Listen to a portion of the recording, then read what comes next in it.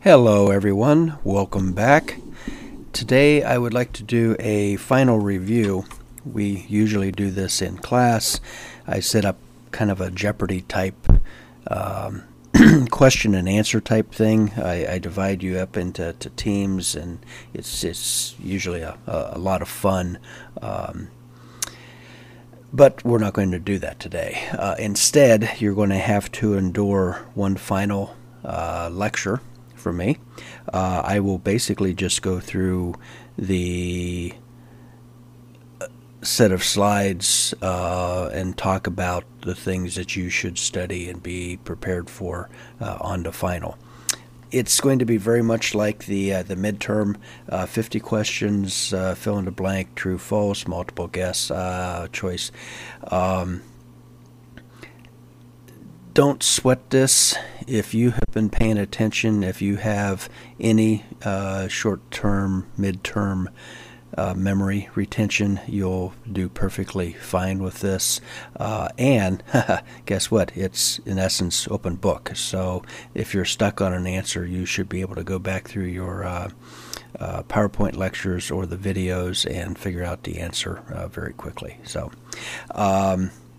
let's go ahead and get started.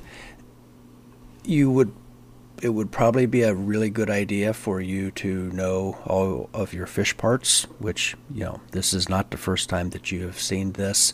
All the fins, internal organs. It would be a good idea if you knew things like swim bladder. We talked about the different species in Indiana and how we broke them into cold water species and warm water species. We talked about what a game fish is and what a rough fish is.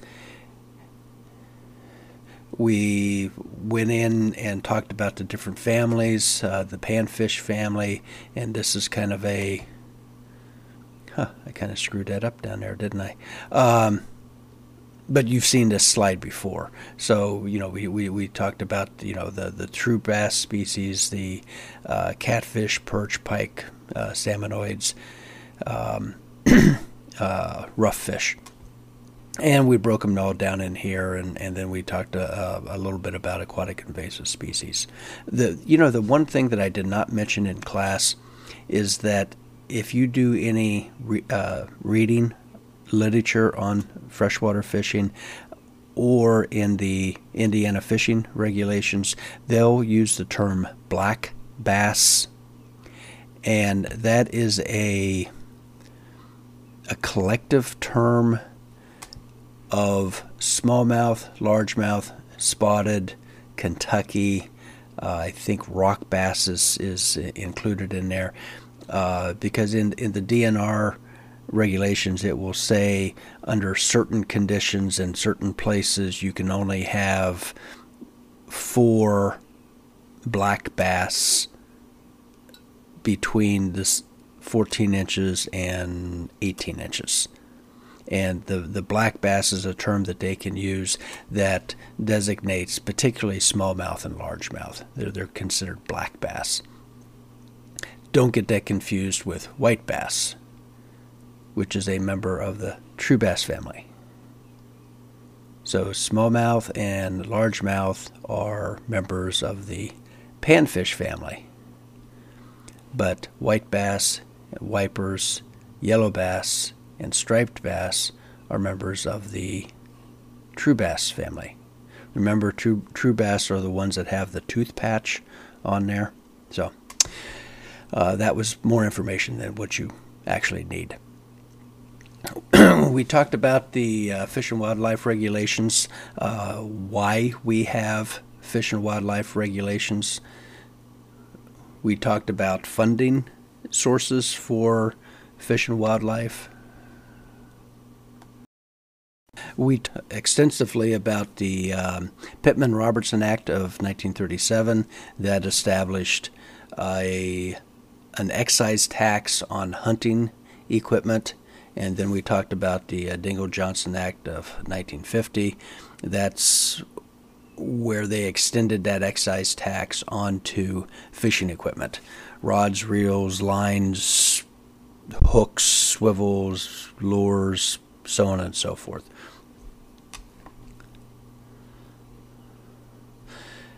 We talked about aquatic invasive species and how important it is to not spread these things due to the various things. We got into fishing tackle, and we talked about the 3 basic outfits for spin fishing: the spin cast, the spinning, and the bait cast outfits. The advantages and disadvantages: the spin cast is really inexpensive and really good for someone who's just starting out in fishing. The bait cast is kind of the workhorse of the spin fishing industry. Very, very strong, very capable, very accurate in skilled hands. The spinning outfit is very good for maybe a little more advanced. I mean, I would certainly give a beginner a spinning outfit. The big advantage of spinning is they generally have the longest casting distance for most people.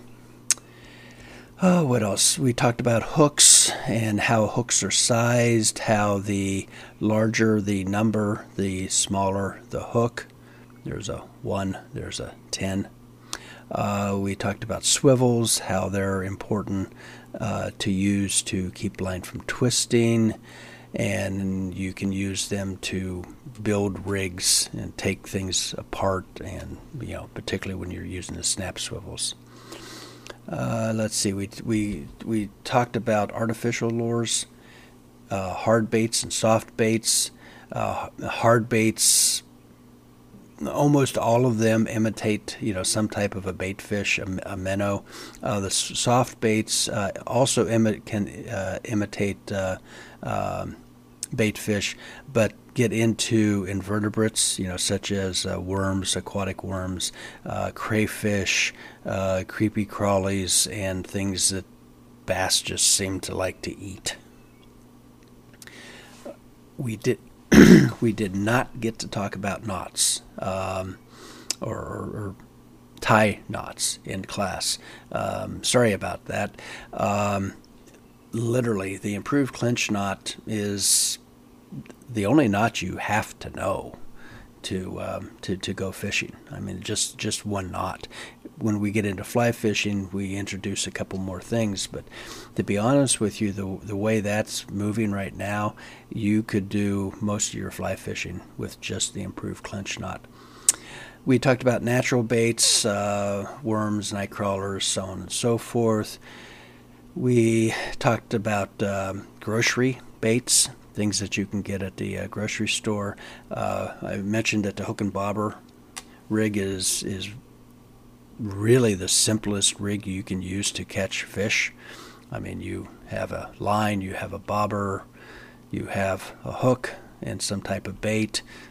Add some split shot if you need to. It's not a requirement. Let's see, we also talked about the Kentucky rig. That's where you would have one line coming down with a weight at the bottom and then 2 hooks streaming off that standing line. Let's see. Oh yeah, we got into different types of fishing rigs, particularly with soft baits. The Carolina rig down here, this is really good for, particularly from a boat where you're casting into the shore and then you're just kind of, bumping it down the shoreline. The Texas rig. There's a Texas rig up here in the weeds because that's what it's really, really good for. It has the bullet weight up here onto the worm hook right there, and then your worm or your soft plastic bait of choice. Just cast that right into the weeds, right into the fallen tree, and work it through. It virtually never hangs up. It's fishing, so of course it's going to happen sometimes. We talked about wacky rig, where you're just putting a hook right through the middle and casting it out. And let's see, where's the wacky rig? Huh, they actually don't have an illustration for it down here. Anyway, those are the basic rigs. We got into fly fishing virtually. I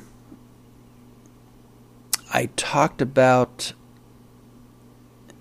how you want to spend a little bit of money for a decent fly rod and reel combo. 125 would be good. 150 would probably be a little better. And of course, I got a thing from Bass Pro Shops the other day. They have one for $50, $75, something like that. I don't know. As long as it doesn't have a level line, I think it would probably be worth a try. They have a good return policy. If they have a weight forward line, which is what I suspect, yeah, I'd give it a shot. I mean, you could always return it if you didn't like it. If this is your first fly rod, you probably don't really know what's good, what's bad. If you get frustrated with it, then you'd probably want to maybe think about returning it or finding a more experienced fly fisher and have them give you an idea. We talked about flies and how I think that they're actually more effective in catching fish than like a hard plastic bait. These things are into water, they're moving, they're pulsating, they're made out of natural materials, and they just do a really, really good job. Let's see. Then we discussed finding fish and really digging into kind of the life cycle and environment of fish, and keying in on three distinct things: the food fish eat, the protection that fish need, and the comfort level of fish. The food we talked about. Yeah, the food we talked about, all the things that fish eat, you know, the different minnows and shiners and bait fish and the aquatic species, the aquatic worms, crayfish, nymphs, larvae, and then terrestrials, the things that are normally on land that end up in the water, spiders, ants, bees, night crawlers, earthworms, small, slow-moving squirrels. We talked about the protection that fish need, the differences between structure and cover. We got into the comfort levels of fish and how that is primarily driven by water temperature. We discussed the kind of the fish sex. How when water temperature hits about 60 degrees, the smallmouth come in to spawn. One thing that I didn't go into was some of the other species. Sorry, tangent. Bluegill will usually spawn about 5 degrees above largemouth, so around 65 degrees seems to trigger smallmouth or bluegill. Catfish wait until it's about 85 degrees, and your species, particularly in the perch family, they're active at between about 40 and 45 degrees.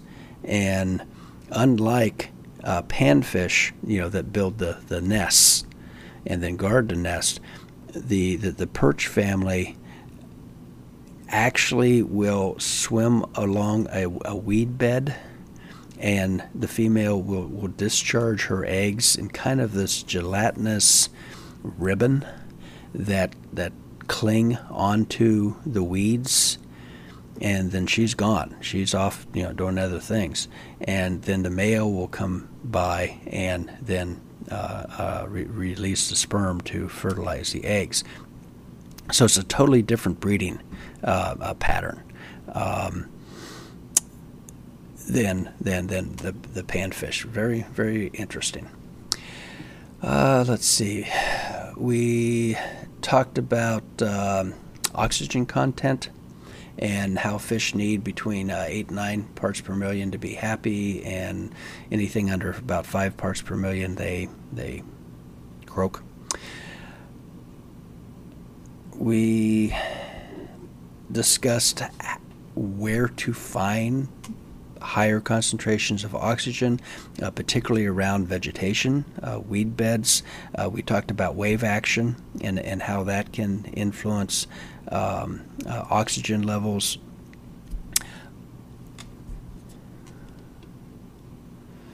We talked about weather effects and how that can affect fishing. Basically, stable weather produces stable fishing, and then, of course, the converse. Whenever it's thunderstorms, lightning out there, don't be fishing.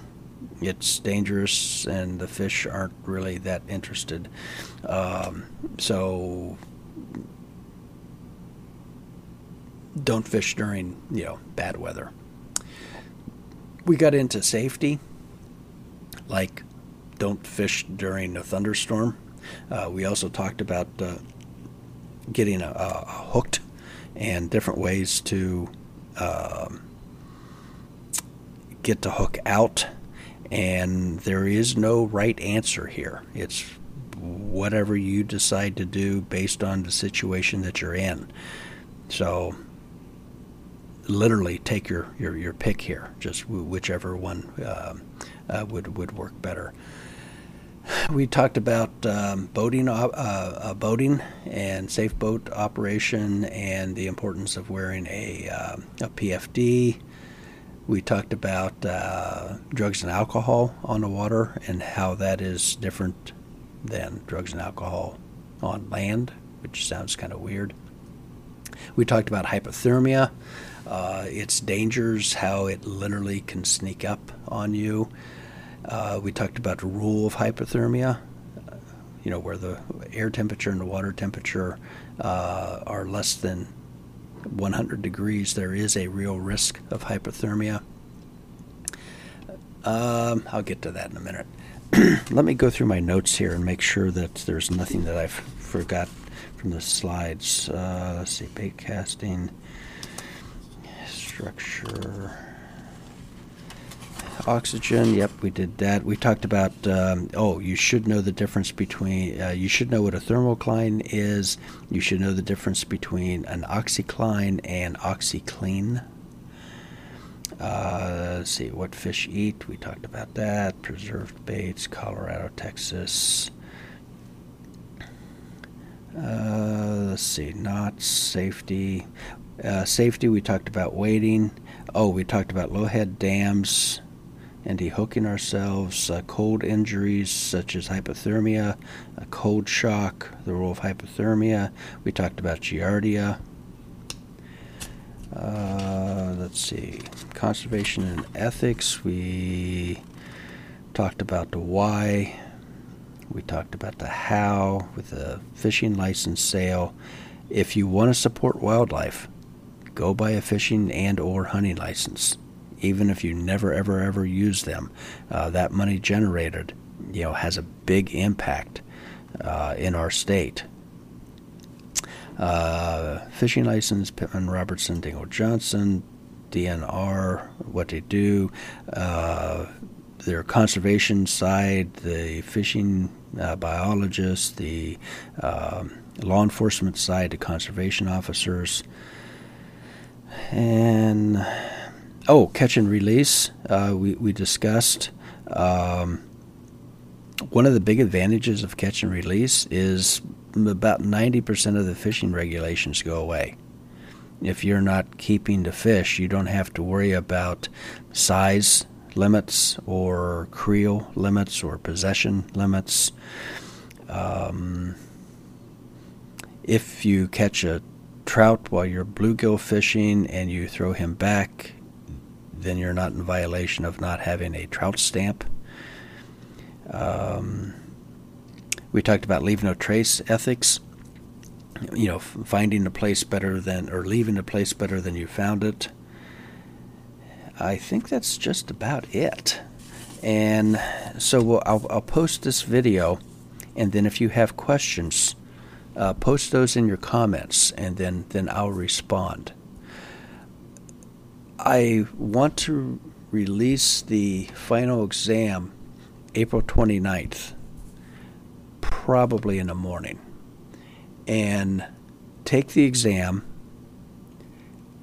and I ask that you email me your results. So you can just open up your email app, and 1, 2, 3, 4, 5, 6, 7, so on and so forth, and just put your answer down. You can use a letter. Number 7 is D. Well, I don't know that. I just made that up. So don't just no. Just email those to me, and I'll grade them, and then post them on Canvas.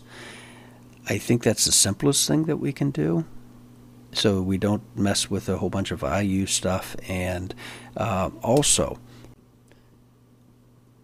if any of you would like to take the final exam early, after you've completed all of the, you've watched all the videos, you've turned in your fishing report, you've done your extra credit, shoot me an email, and I would be happy to send that to you. It's one thing you could get out of the way and concentrate fully on the rest of your classes. There are some bonus questions that I've put on the final exam. I would really appreciate if you tackle those. You get points for it. I get some feedback for it. So anyway, I would like to express to you how much I've enjoyed this semester. You guys have been a fantastic class. Literally unprecedented. Have had to deal with a lot of stuff. Changes, disruptions, and I think you've handled it admirably. So anyway, good luck and good fishing.